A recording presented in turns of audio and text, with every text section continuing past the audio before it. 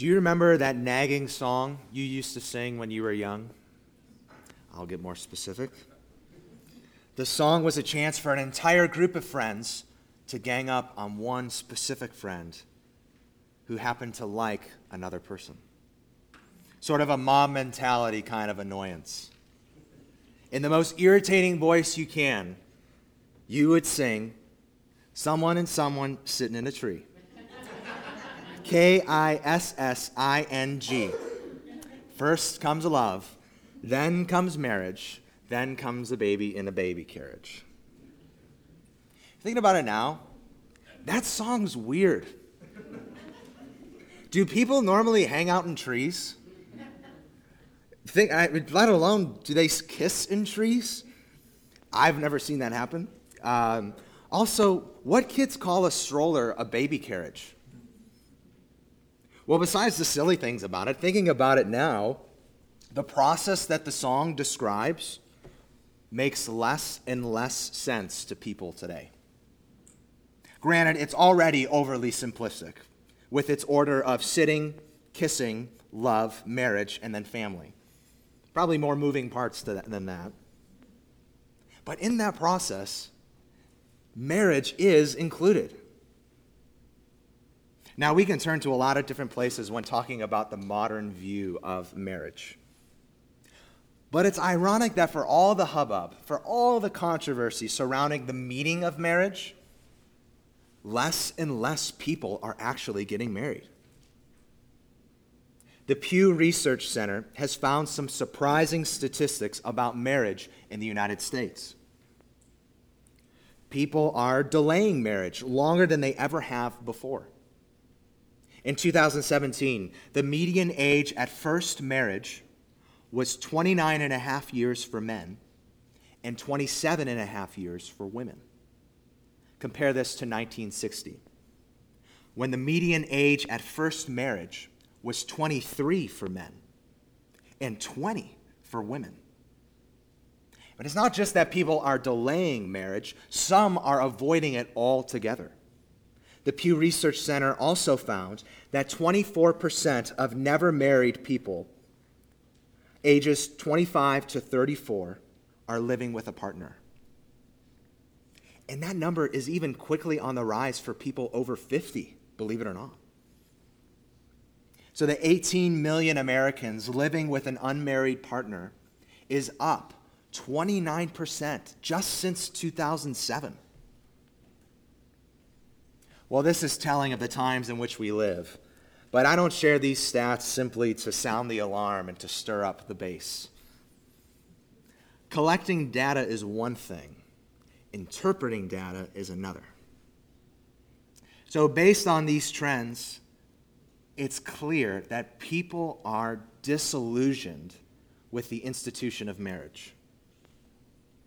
There's no simple explanation, but a huge factor must be that they've witnessed people practice this institution badly. They watched their parents stay married and stay miserable. Or they were affected by the ever-increasing divorce rate. They didn't see their parents cherish one another and witness more fights than forgiveness.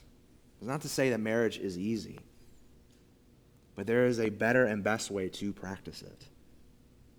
Now, this isn't a sermon about marriage, but this does clue us into the topic for discussion today. We've seen two different traps that people can fall into as far as marriage goes. The first trap is they can just get rid of the institution altogether. They've seen how it works, and they don't want to get burned. What's more is that they don't see why it's necessary. The heart of that is that they want to get all the benefits of a marriage relationship without the commitment and structure of a marriage relationship. The thing is, though, the structure and commitment of the institution of marriage is meant to hold the benefits in place. One author puts it like this: it's the wine glass to the wine. If you just try to hold the wine, things are going to get messy. So that's one trap you can fall into. The other trap is that you can practice it in such a way, the institution of marriage, that is. You can practice it in such a way that it becomes meaningless.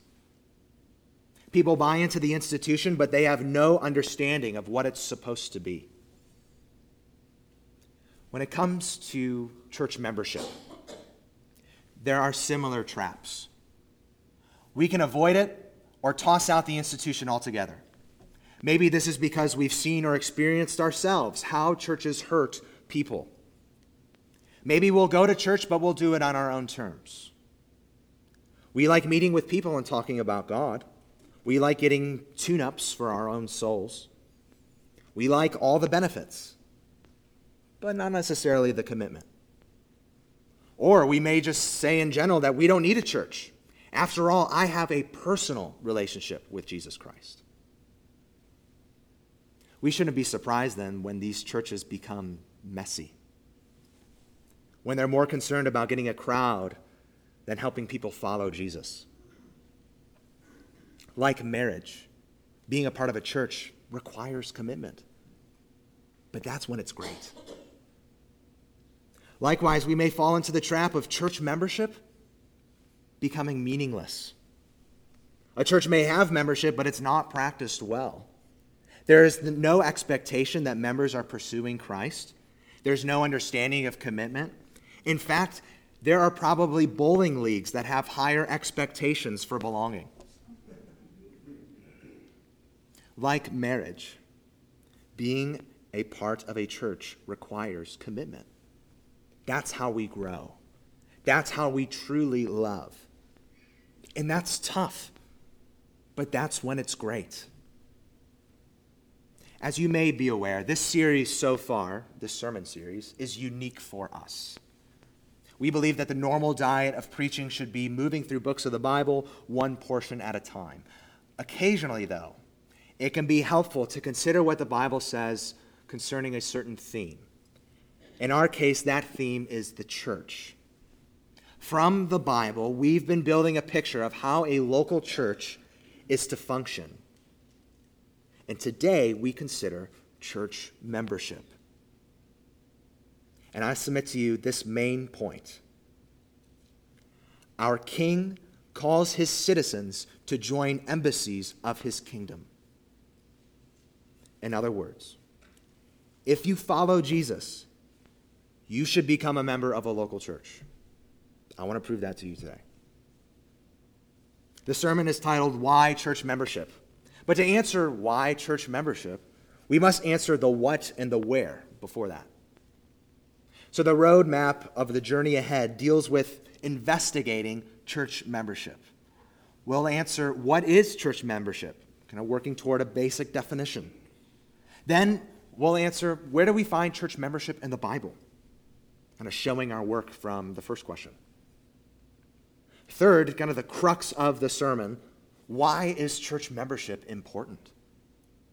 And finally, briefly, we'll try to apply this to ourselves. How does a church practice membership well? All right, hopping in. First question. What is church membership? Believe it or not, there has been a method to our madness so far in this series. These subjects are connected, and they build on one another. This means that to understand and define church membership, we have to begin with what a local church is and how the ordinances give shape to a local church. So just to make sure that you are really tired of it, let's go over again the definition of a local church. This is offered by theologian Jonathan Leeman.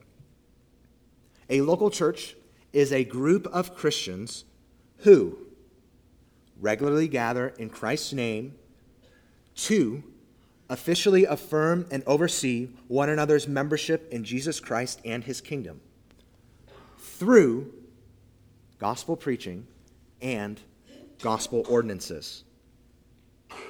So notice the definition begins with something basic. A group of Christians. And then from there, it describes how that group of Christians becomes a church. So for the last 3 weeks, we've broken down what gospel preaching is and what gospel ordinances are and how they give shape to a local church. So we remember that the ordinances are not only visible portraits of Christ's work for us, baptism being union with Christ in his death, burial, and resurrection, the Lord's Supper proclaiming Christ's death and membership in his body. They're not just visible portraits. They are also how God's people are known and marked off from the world. So we likened baptism then to the front door, and the Lord's Supper to the family meal. Church membership flows out of the meaning of a church and the function of the ordinances. So imagine if you're invited to a wedding. I'm going to pick this analogy one more time. You get to save the date. It's very trendy and modern, and you stick it on the fridge. You then get the invitation. You forget to RSVP. I hate the Knot. The Knot website, don't like it. You forget to RSVP, but you still go. The big day arrives, and when you show up, you realize that this is unlike any wedding you've been to before, and you have seen some doozies. There are no words at this wedding. There are only a series of symbolic acts. But by the end, it's clear that the couple is married. And everyone stands and applauds. Strange, right? Well, think of the symbolic acts like baptism and the Lord's Supper. Both are acts that speak. But for acts that speak to make sense, someone has to explain their significance.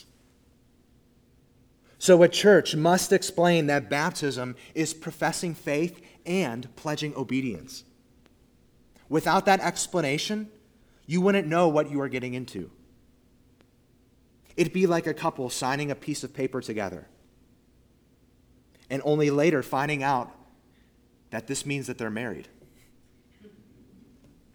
Church membership is the words of explanation that go alongside the symbolic acts of the ordinances. It explains what is implied in the ordinances. It names the relationship that the ordinances create between a church and an individual. It's as if the church and an individual exchange rings in church membership is both of them saying, I do. So how do we define church membership then? I'll give you a fancy definition. It is a formal relationship or a covenant between a church and a Christian. It's characterized by the church's affirmation and oversight of a Christian's discipleship and the Christian's submission to living out his or her discipleship in the care of the church. You see different parts of this. Again, notice that church membership, like the ordinances, is both an act of the church and the individual. So a church recognizes, publicly affirms, is basically saying, this person is, as far as we can tell, a Jesus representative. And the church promises to provide oversight for that individual Christian. And the individual Christian is saying back that he or she recognizes a church as faithful, gospel-declaring church. And is saying that they submit, not just join, but submit his or her presence and discipleship to the church's love and oversight. So friends, this means that church membership is more than a way to keep track of people. If you want a 3-word definition, church membership is mutually recognized commitment. Mutually recognized commitment. That's why it's described as a covenant. It's making promises to one another, the church and the individual. So that's the what. Where is church membership? Besides being a logical implication of what a local church is and how the ordinances function, well, where do we find church membership in the Bible? Are we just forcing our modern concept of joining voluntary associations like clubs or gyms onto Scripture? We're just forcing our concept of membership onto the Bible? No. But we should remind ourselves that these kind of organizations also existed in Bible times. Anyway, where do we find church membership in the Bible? You should look at two truths that the Bible presents. One, churches in the New Testament knew who was among them. They knew who was among them. The people were identifiable. Two, we look at the images that the Bible uses to describe the church. So, defending church membership from the Bible, churches knew who was among them, and we see the images used to describe the church. The churches of the New Testament knew who was among them. They were congregations of specific, identifiable people. In other words, they knew who were inside the church, and they knew what people were outside of the church, who belonged and who did not. Those inside the church, the best that they could tell, simply they were Christians. And that's important to remember. Church members are no more than that. They are no more than Christians. They are those who, when confronted with a holy God, say, I am a sinful person, and I have sinned against you. And then they say, I deserve your judgment for my sin. But there are people who also say, I cast myself wholly on Christ, trusting that Jesus carried the full judgment for my sin. They cast themselves wholly on Christ, not just for the forgiveness of their sin, but also for their righteousness. They say to God, don't look at me. Look at your Son in my place. And having done that, they now have a new stance toward their sin. Rather than living for it, they run from it, and they run toward their Lord. Although they are not yet without sin, they persevere in the power of the Holy Spirit to continue to repent from their sin. And they are assured that forgiveness in Christ does not change. These are the kinds of individuals churches recognize and identify as being part of them, as being members, Christians. So we can see this as we take a brief tour of the book of Acts. Go ahead and turn to Acts chapter 1. If you're looking at the Pew Bible, you can find it on page 909. Acts chapter 1, page 909. When you get there, find verse 15.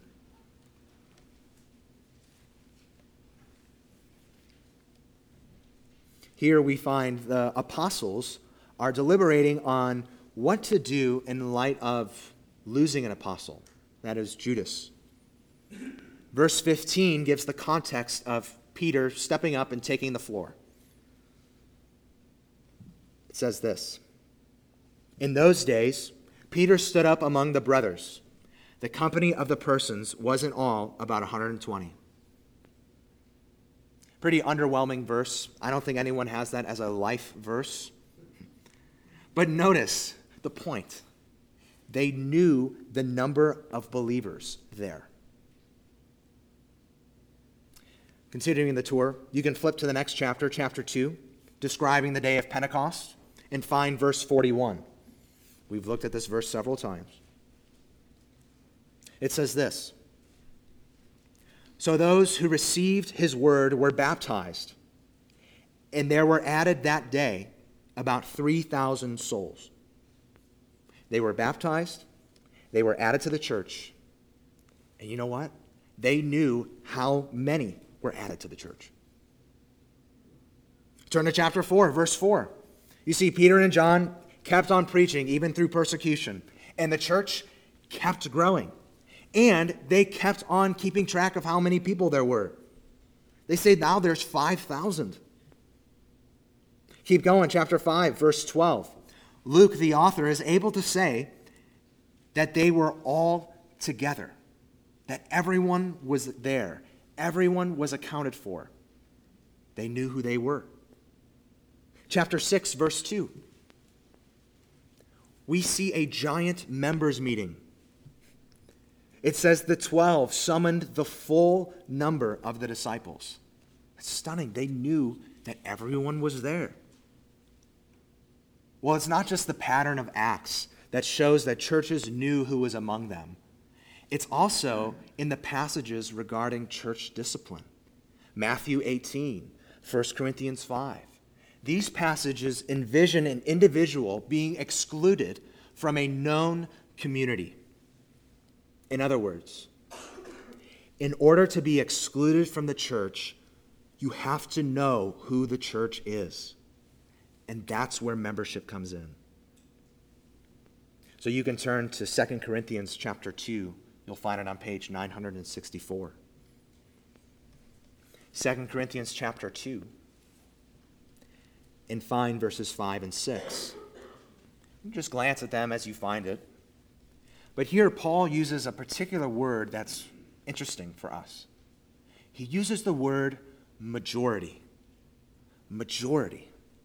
So Paul assumes that the Corinthians had identified a majority of a particular set of church members who could restore a brother who underwent discipline. That was the issue in this passage. So friends, we don't get a sample church membership roll in the Bible. It'd be pretty cool if we did. But it's clear that churches knew the people who were a part of them. But lists weren't unknown to churches. 1 Timothy 5, verse 9, talks about an enrollment of widows. So it's clear some kind of record was kept. We also see that they knew of lists because God talks about his list. Revelation 20, verse 12. The Lamb's Book of Life, a list of all who belong to the universal church. So churches know who's in them and who's not.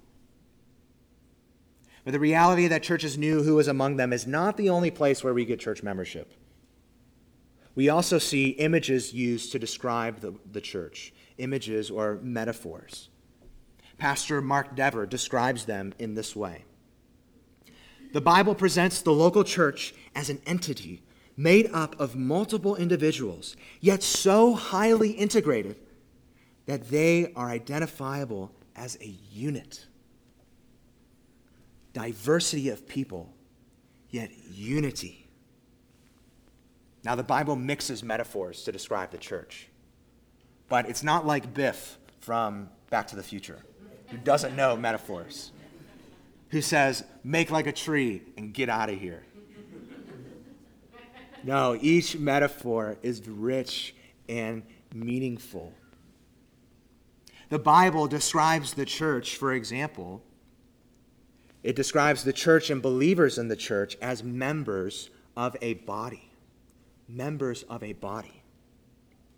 When confronting Saul for the first time, who would become Paul, Jesus identifies the church with himself. In other places, the church is called the body of Christ. Now, earlier, we read one of the main passages that talks about this, 1 Corinthians 12. It shows one body and many members. The image displays that a church's members are mutually dependent on one another, but have different roles. Now, is Paul using this to describe only the universal church? Only the church at large? Well, it is true of the church in general that there are different roles. But friends, where would we live out those roles? The local church. Who is Paul writing to in 1 Corinthians? He's writing to a local church. Membership in a local church displays our membership in Christ's universal church. It's where it becomes concrete. You need a body of Christ to show that you are a part of the body of Christ. The Bible uses other metaphors and images. It also describes the church and believers as members of the same family. Members of the same family. So constantly we see believers being referred to as brother or sister. We read over and over again the widespread use of Father to refer to the first person of the Godhead. We read of the church being called a household in Galatians and Ephesians and 1 Timothy. This is all family language. Family language. As we've emphasized, Christ has reconciled us both to God and to one another. So when we are adopted by the Father, that means we are also adopted into his family. Friends, where do we put this into practice?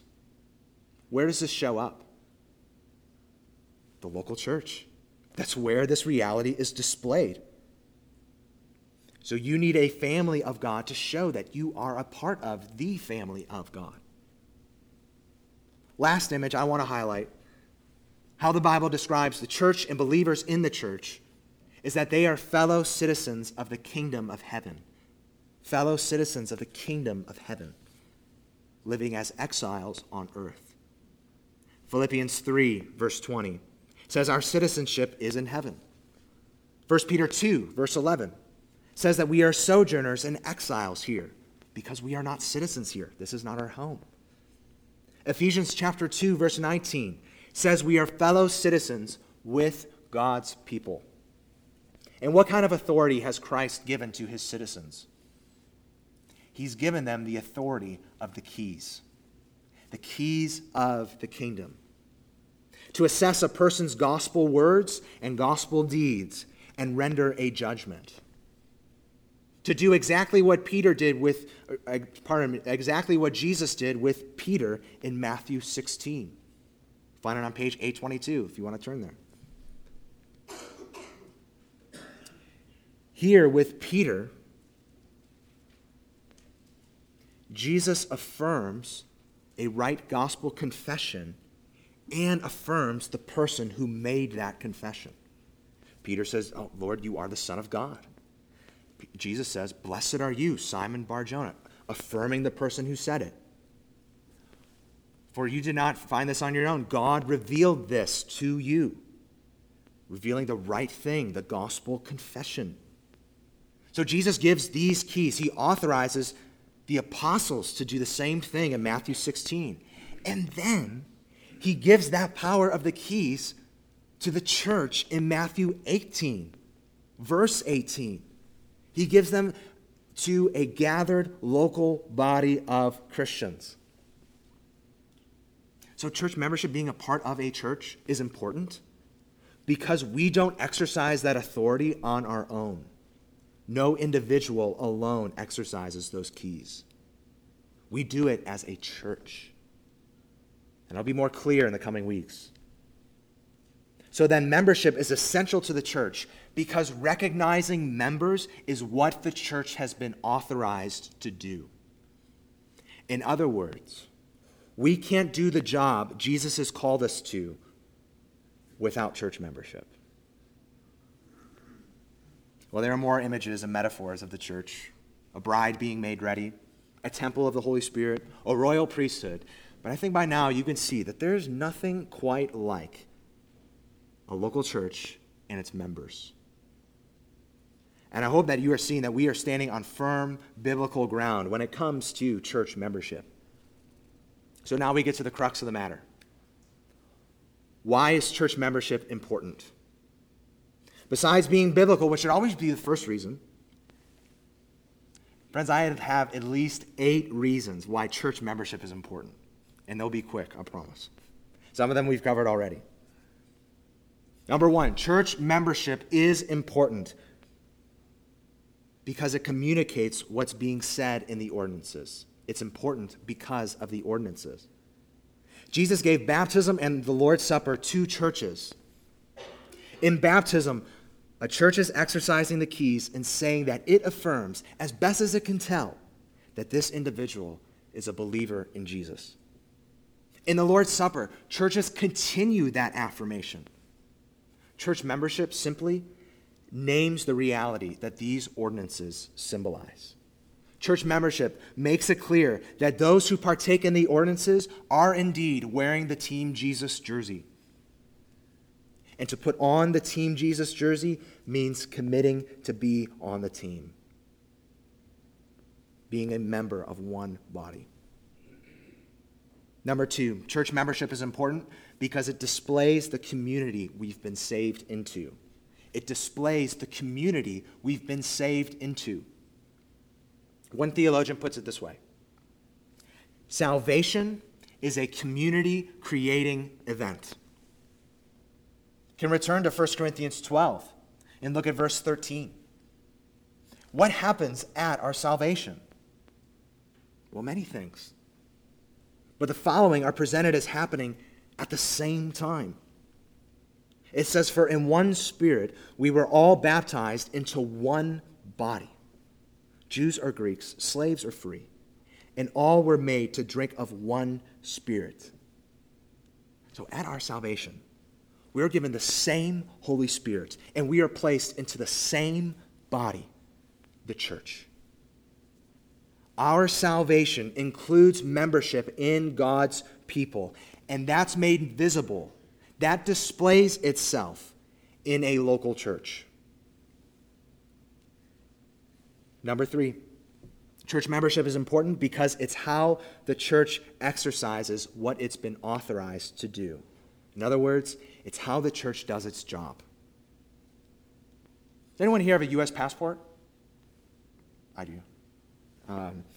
Does your photo in your U.S. passport look less like you and more like a deranged criminal posing as you?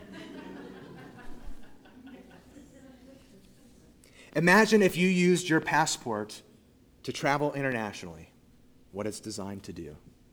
Maybe you're taking that trip to Europe you've always wanted to take. You see Big Ben in London, you see the Eiffel Tower in Paris, the Colosseum in Rome. Sure, it's a typical American tourist trip, but hey, you're having a good time. Your next stop is to see the Swiss Alps. After enjoying a couple days of skiing, you pack your bags and you notice something that you didn't notice before. You're looking at your passport and something catches your eye. It expired the day after you got to Switzerland. Now, the people of Switzerland are very nice, but those at U.S. Customs may give you a hard time. Now, where do you go to renew your passport? The U.S. Embassy. Does an embassy make citizens? No. All they do is affirm them and recognize them. Just like church membership. Church membership doesn't make anyone a Christian. Churches don't make anyone a Christian. All they do is when a Christian says, "Hey, I believe in Jesus," a church is like an embassy. Say, "Okay, we recognize that. Here's your passport, baptism, church membership." By giving his keys to the church, Jesus is saying that he wants the citizens in his kingdom, crazy enough, to actually be a part of his embassies so that they can continue the work of recognizing kingdom citizens. Now, friends, church membership is more than this, but it's not less. And friends, we don't have the authority to do this on our own. We do this together with Christ's help. Number 4, church membership is important because it's how we live out our love for and responsibilities to one another. Love and responsibilities. You can find John 13. You can find it in your bulletin or in the Bible on page 900. And as you're looking there, you ask yourself this: what is God's plan to display to the world that we are Christ's disciples? What is God's plan for that? Begin reading at verse 34. Jesus says, "A new commandment I give to you, that you love one another. Just as I have loved you, you also are to love one another. By this, all people will know that you are my disciples, if you have love for one another." The good news is that the God of holiness is a God who has himself borne the weight of his opposition to our sin. And the love of Christ on the cross is displayed in the lives of Christians in the church. And the commitment of that love shows up in church membership. So do you want to show your love for Christ's people? Commit to a particular group of them. It's easy to stay on the fringe. But do you know how we know that we've passed from death to life? Well, the Bible gives the answer. 1 John 3:14. We know that we have passed from death to life when we love our brothers and sisters in Christ. So being a member of a church expresses the commitment that true love shows. But church membership isn't only about love. It is also how we live out our responsibility for one another. Paul tells those in the Galatian church in Galatians 6:2 to carry each other's burdens. He says to the Corinthians that they are to use their spiritual gifts for the common good. He says to the Ephesians that they are to build up one another. The author of Hebrews says in Hebrews 10, verse 25, not to forsake meeting together with other Christians. We could keep going with other one another commands. But I think the point is clear. How do we obey these commands if we are not living them out in a specific local church? Friends, we are called to this kind of committed love and these kinds of responsibilities. Do you know why? Because we need one another. We need one another. So if you are a member of Old Oak, maybe it's time to rethink what that means. If you aren't a member of Old Oak, know that we love you and we care about you. But consider the type of love that Jesus calls us to. Don't become a member simply for what you can get out of it. Join for what you can put into it. Join for the sake of that weak brother or sister who needs encouragement. Friend, Christ's people need help. And you may not be able to see it, but friend, you need their help too. Church membership means we commit to love a particular group of people, and that's hard. I'm not here to deny that. But true love is not always easy, and it's not always convenient. But the sweetest love is the love that remains when it's not easy and not convenient. Number 5. Church membership is important because it's how we hold one another accountable. It's how we hold one another accountable. We'll discuss this more next week. The Bible says that when it's necessary, we have to discipline someone who is inside the church, but who is living in bold contradiction to that claim and is not willing to turn from that kind of living. The only way to effectively follow the command of church discipline, described in places like Matthew 18 and 1 Corinthians 5, the only way to effectively do this is to practice church membership. In other words, the only way we can say someone is outside the church is if we know who is inside the church. It's only when church members recognize other people as fellow church members. And do you realize that this is just so countercultural? This is so countercultural. This is radical in our age. Our age is individualistic. It says we are self-sufficient. But when we become a member of the church, we are saying that we are not enough on our own. We submit to someone else besides us. By becoming a member of the church, you are saying that as a Christian, you need the help of a group of Christ's people. You need their help to affirm you. You need their help to encourage you. And if necessary, you need their help to hold you accountable.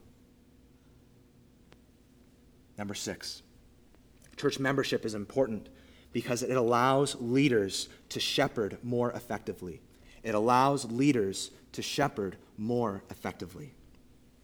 This will be an important verse in the coming weeks, but you could turn to Hebrews 13, verse 17. Hebrews 13, verse 17. You'll find it on page 1010.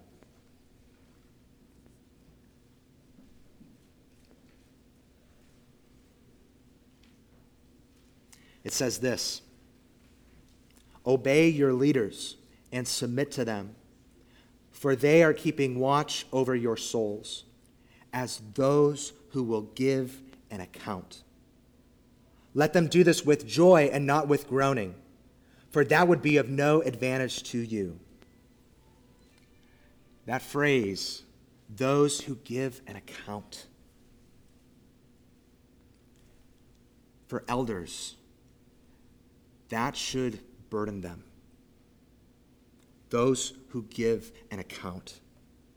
So the initiative to restore meaningful and clear membership at Old Oak is in part so that we elders can do our job more effectively. We want to know the souls for whom we are accountable. And since membership is less than clear, this becomes a lot harder to do. So friend, if you are not a member and you stay on the fringe, we cannot effectively pastor you. By joining and committing to a church as a member, you will help us better pray for, better count on, and better care for you. Friend, we want to do that. It's strange to say this, but the Bible says that we are to submit to leaders in the church. Now, this doesn't mean that leaders can't abuse their authority. They absolutely can, and they should be held accountable for that. But friend, how do you obey that command? How do you submit to leaders if you have a casual relationship with them? Ephesians 4:11 says that pastors are gifts. Not to toot my own horn there. How do you live out that verse? How do you value this gift if you are not committed to love particular leaders? Number 7, winding down. Church membership is important for the sake of a church's witness and purity. For the sake of a church's witness and purity. The church affirms individuals as Jesus followers. They are saying to the world, this is what a Christian looks like. Not perfection, but sincere, ongoing repentance. This is meant to give clarity to the outside world.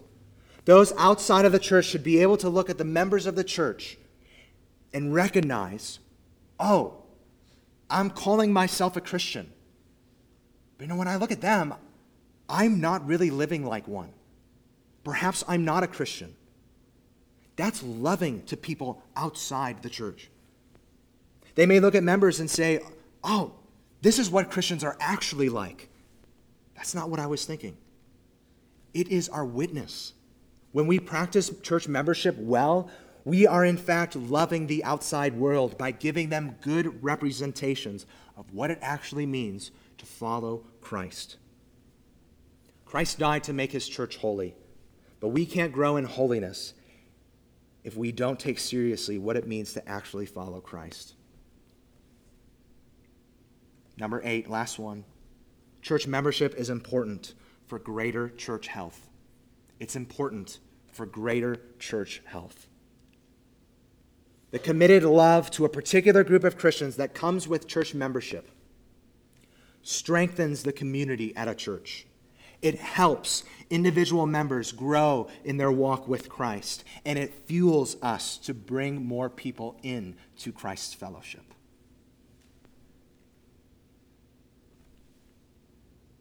Got the what? Got the where? Got the why? This would be incomplete if we do not give the how, if we do not, at least for a moment, ask, what does this mean for us? How does a church practice membership well? Well, at the most basic level, churches do this when they train their members how to follow Jesus in all of life. And that means committing to preaching and teaching the Bible. At another level, though, it means clarity. It means clarity. Clarity in how people join the church as members. Clarity in what it means to be a member. And clarity in who the members are. So if you have a copy of the most recent church newsletter, I explained how it's the elders' goal to make church membership at Old Oak clear again by addressing these areas. So I'm rehashing a lot of what I said there. So to make the process of becoming a member clear, we are adding a new members class. It's an informative time about our church, about what we believe, and about what it means to be a member. And the next step in that process is to sit down with an elder, to share things like how you became a Christian. As elders, we want to know that. To share whether or not you've been baptized. You should get baptized if you are a Christian. To share their understanding of the gospel. To share their membership in past churches. Their willingness to affirm what it means to be a part of Old Oak. What it means to be a member. What it means to believe what we believe. Candidates for membership will officially become members of Old Oak upon the vote of current members, exercising the keys, recognizing kingdom citizens. And these members take into consideration the elder's recommendation.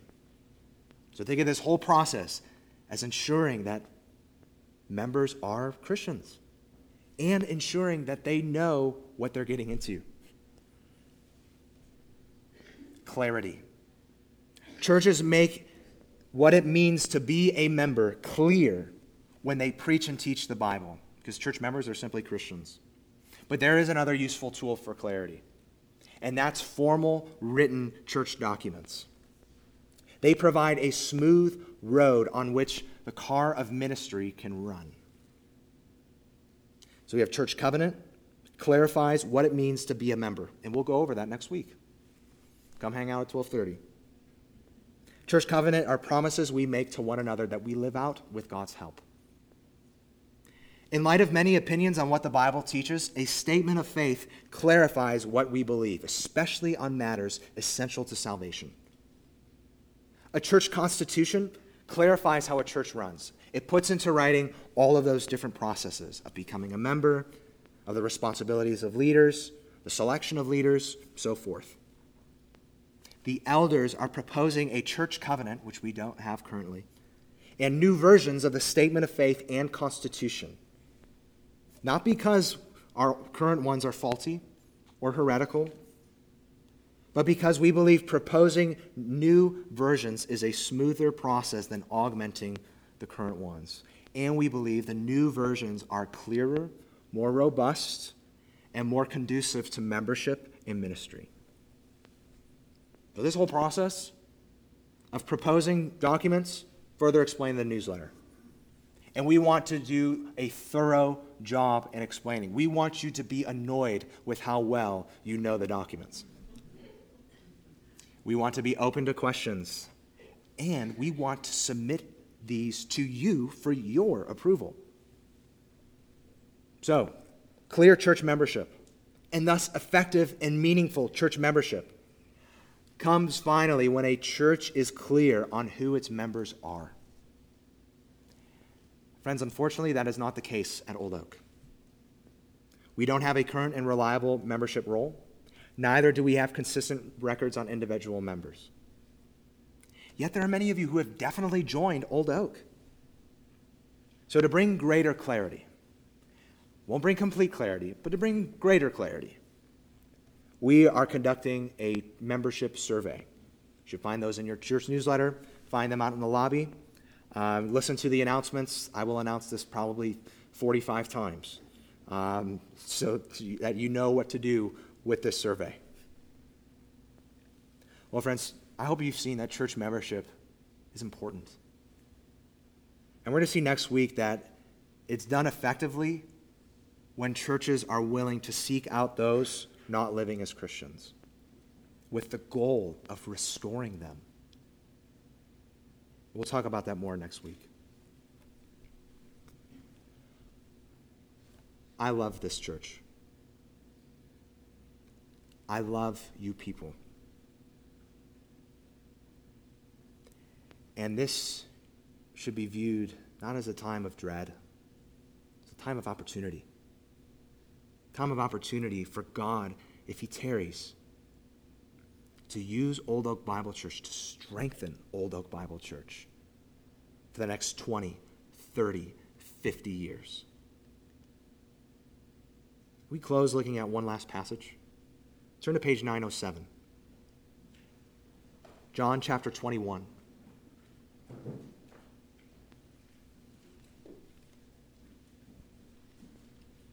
What happened when Peter met Jesus again after he denied him 3 times?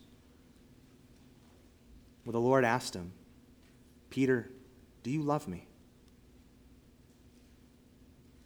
Begin in verse 15. When they had finished breakfast, Jesus said to Simon Peter, Simon, son of John, do you love me more than these? He said to him, Yes, Lord, you know that I love you. He said to him, Feed my lambs. He said to him a second time, Simon, son of John, do you love me?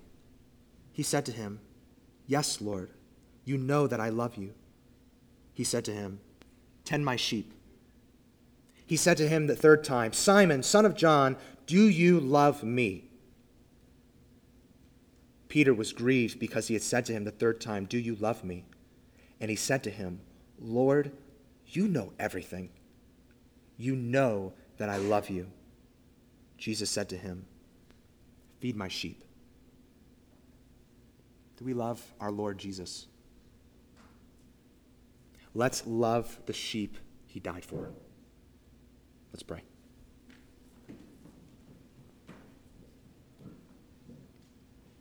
Oh God, we approach this topic as we approach any part of your word.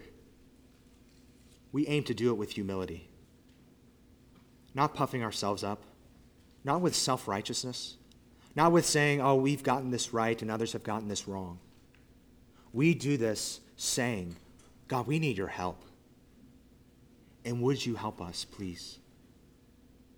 Would you make Old Oak continually more pure? And God, would something like church membership not just be viewed as an administrative matter of keeping count of people, but would it be a tool based on your word to strengthen the unity of believers here, to make disciples of Jesus here? Would you help us commit to loving particular and specific Christians? And God, would that love here be a loud witness to the world out there? We pray in Jesus' name. Amen.